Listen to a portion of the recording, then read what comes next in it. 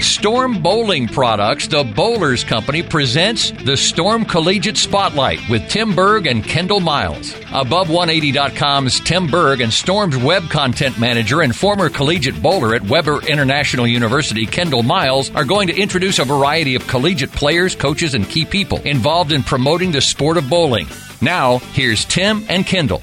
Joining us on the Storm Collegiate Spotlight podcast is Mark and Mike Scroggins. Mark is the head coach at West Texas A&M University, and Mike bowled on the PBA Tour, winning 8 titles, including 2 majors. Mike and Mark, it's Tim Berg and Kendall Miles here. Thank you for joining us today. Hey, thanks for having us. All right.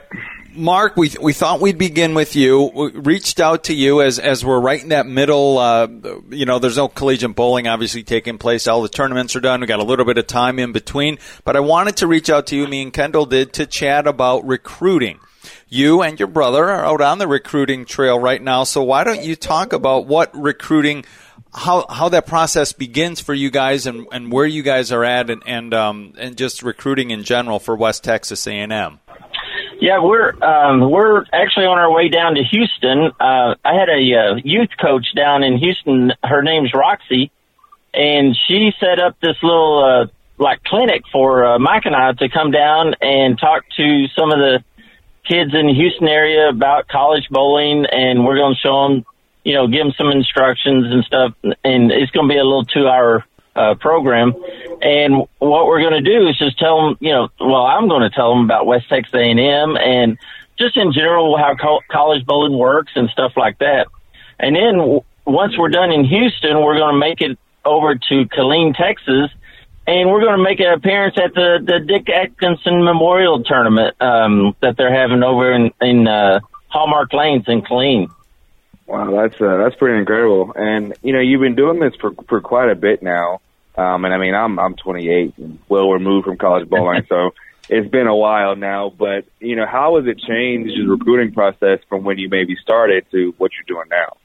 Well, it was a little easier to recruit back in the day because a lot of schools didn't actually, give out scholarships for bowling and stuff. And now, today, it's a lot tougher to get kids to come to West Texas because, unfortunately, I'm one of the schools that doesn't give out a bowling scholarship, but, our low tuition counts as a bowling scholarship. But now schools, they're, even for men and women, they're giving out tons of money for bowling scholarships.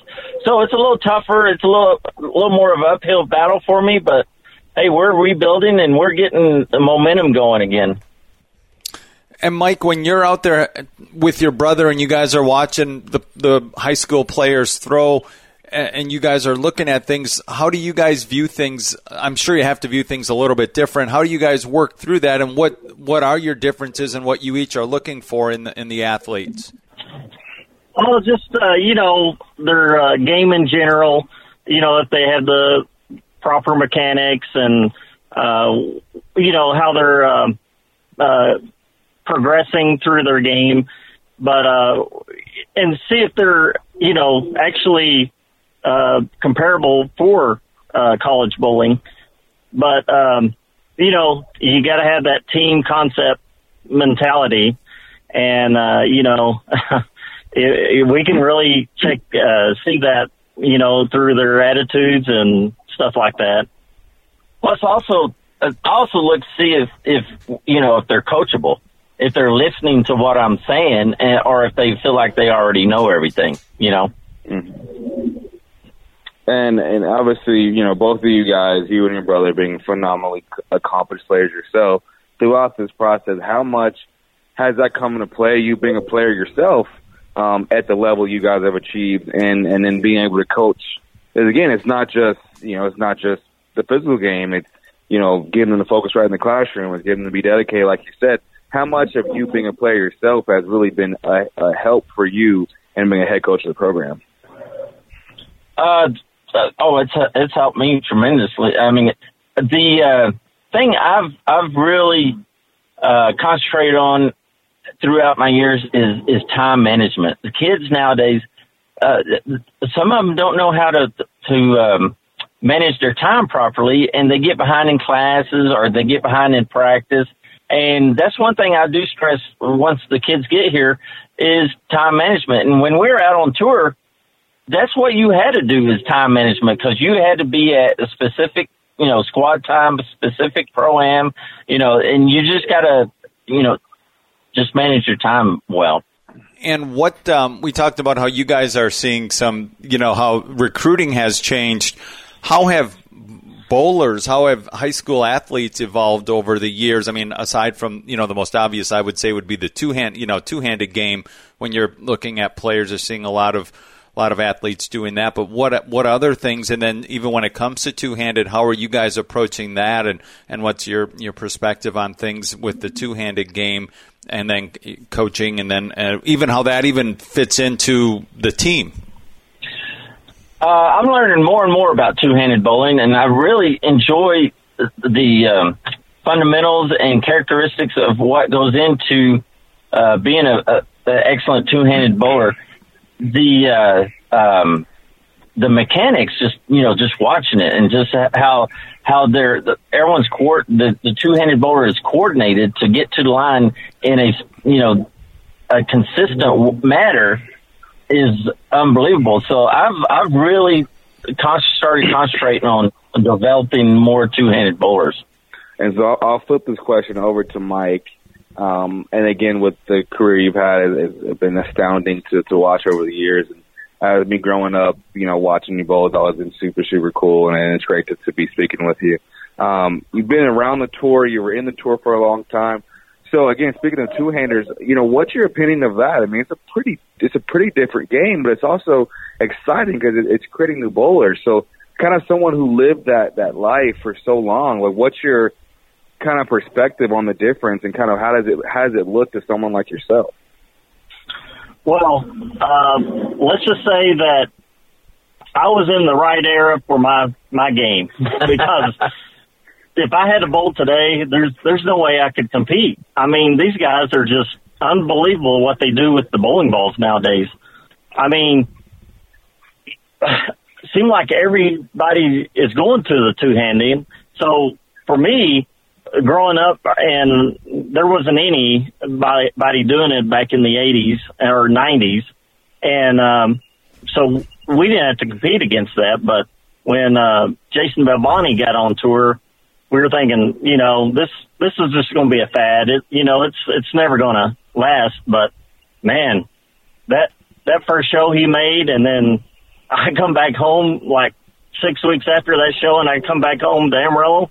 I see all the junior bowlers doing this. I said, oh my God, this thing's going to blow up like you wouldn't believe. And then all the success that Jason's had, I mean, it's just blown the whole two-handed thing apart. I mean, it's just unbelievable what these kids are doing with these balls nowadays, and it's just going to get better, I believe. Mark, you had mentioned how West Texas is not able to give bowling scholarships.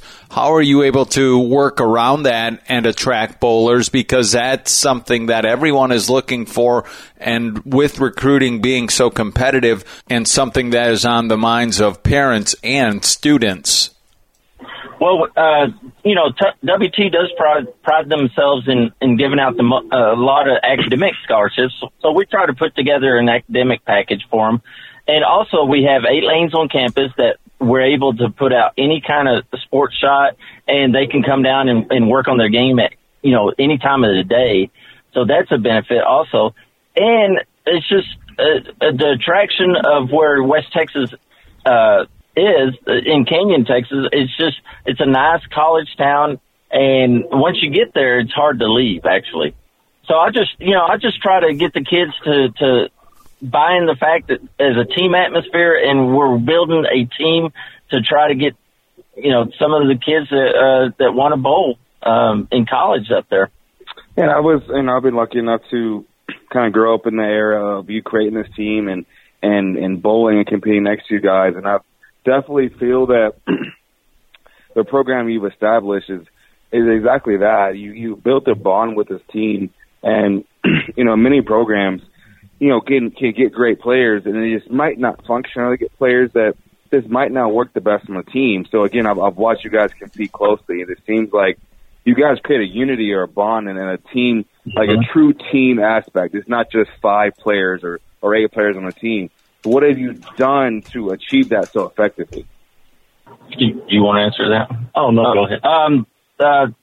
What we've done is just treat everyone like a family. I mean, we're lucky where our bowling center is down. They call it the dungeon, which it is a dungeon. We have 8 synthetic lanes with GSX machines. I mean, it's a nice facility, but we just like calling it dungeon because it is sort of our place, and all the kids just come down there. They'll do homework. I mean, it's like a family atmosphere. They just come and go between classes. They'll come down and do their homework or just throw a few shots, and then they'll go to class. And it's just a nice atmosphere for kids to relax, and they get to, know everyone very well. And then we get, traveling on trips, and it's just a fun atmosphere for kids to be able to bond. So circling back to recruiting, one of the things that's grown exponentially in the last 10 years is junior gold. Is that an area where you guys are heading out to, will you guys head out to the tournament and take a look at some of the talent there, or how does that work for you? And then as far as regulations, I know we'll talk to coaches, and everyone kind of has some different rules and standards they have to abide to. How does that look for you guys and things as you move forward? Yeah, we've been to a couple of junior golds, and it's just, whenever the budget allows for that year, I'll try to make it to junior gold. Of course, the one in Texas we went to, and then there was one in I think Detroit that we went to. But other than that, we'll try to make junior golds in the bowling combine that USBC has in August. I'll try to make to that. But other than that, that's about what was the rest. No, it was mainly, if you had, heading to junior gold, what you're looking for when you go to those huge combines where you just have, kids, it's a destination for the athletes to go, and there's so many of them to watch and try to get an eye on of who you're looking for. What are some things in those bigger scales when you go to those bigger events, the bigger venues that you're looking for in athletes? Just make sure that, I want to see how they react under stress, especially, in tournament conditions, and see how they react. And if it's a positive reaction or a negative. And I also, want to know that if they're coachable. And, I'll talk to the parents some and just see how involved the parents are, and if they have a good support back home and for their bowling. And that's probably about it. So what are some of the majors at the university that do attract some of the players? We have engineering, nursing, agriculture at West Texas. I mean, agribusiness is getting huge, and pre-vet there at West Texas, because we just opened up a couple of ag buildings, brand new ag buildings that are fantastic. So that's mainly at West Texas. Engineering is a huge one. In fact, my nephew Will, he graduated with the engineering degree from West Texas. Yeah. All right, and you guys were in the smack dab of the USBC Open Championships. I know you guys created, it was a little while back before pre-COVID. You created the Lefty Mafia. Now, can you guys talk about, before the call we started talking, and you all said you aren't heading out to the Open Championships, but you just mentioned Will that's Mike's son. So can you talk about that, and then the creation of the group, and then I guess the way the group seems to be evolving? We started this in, 2015? It's in El Paso, yeah. First year. The first year was in El Paso.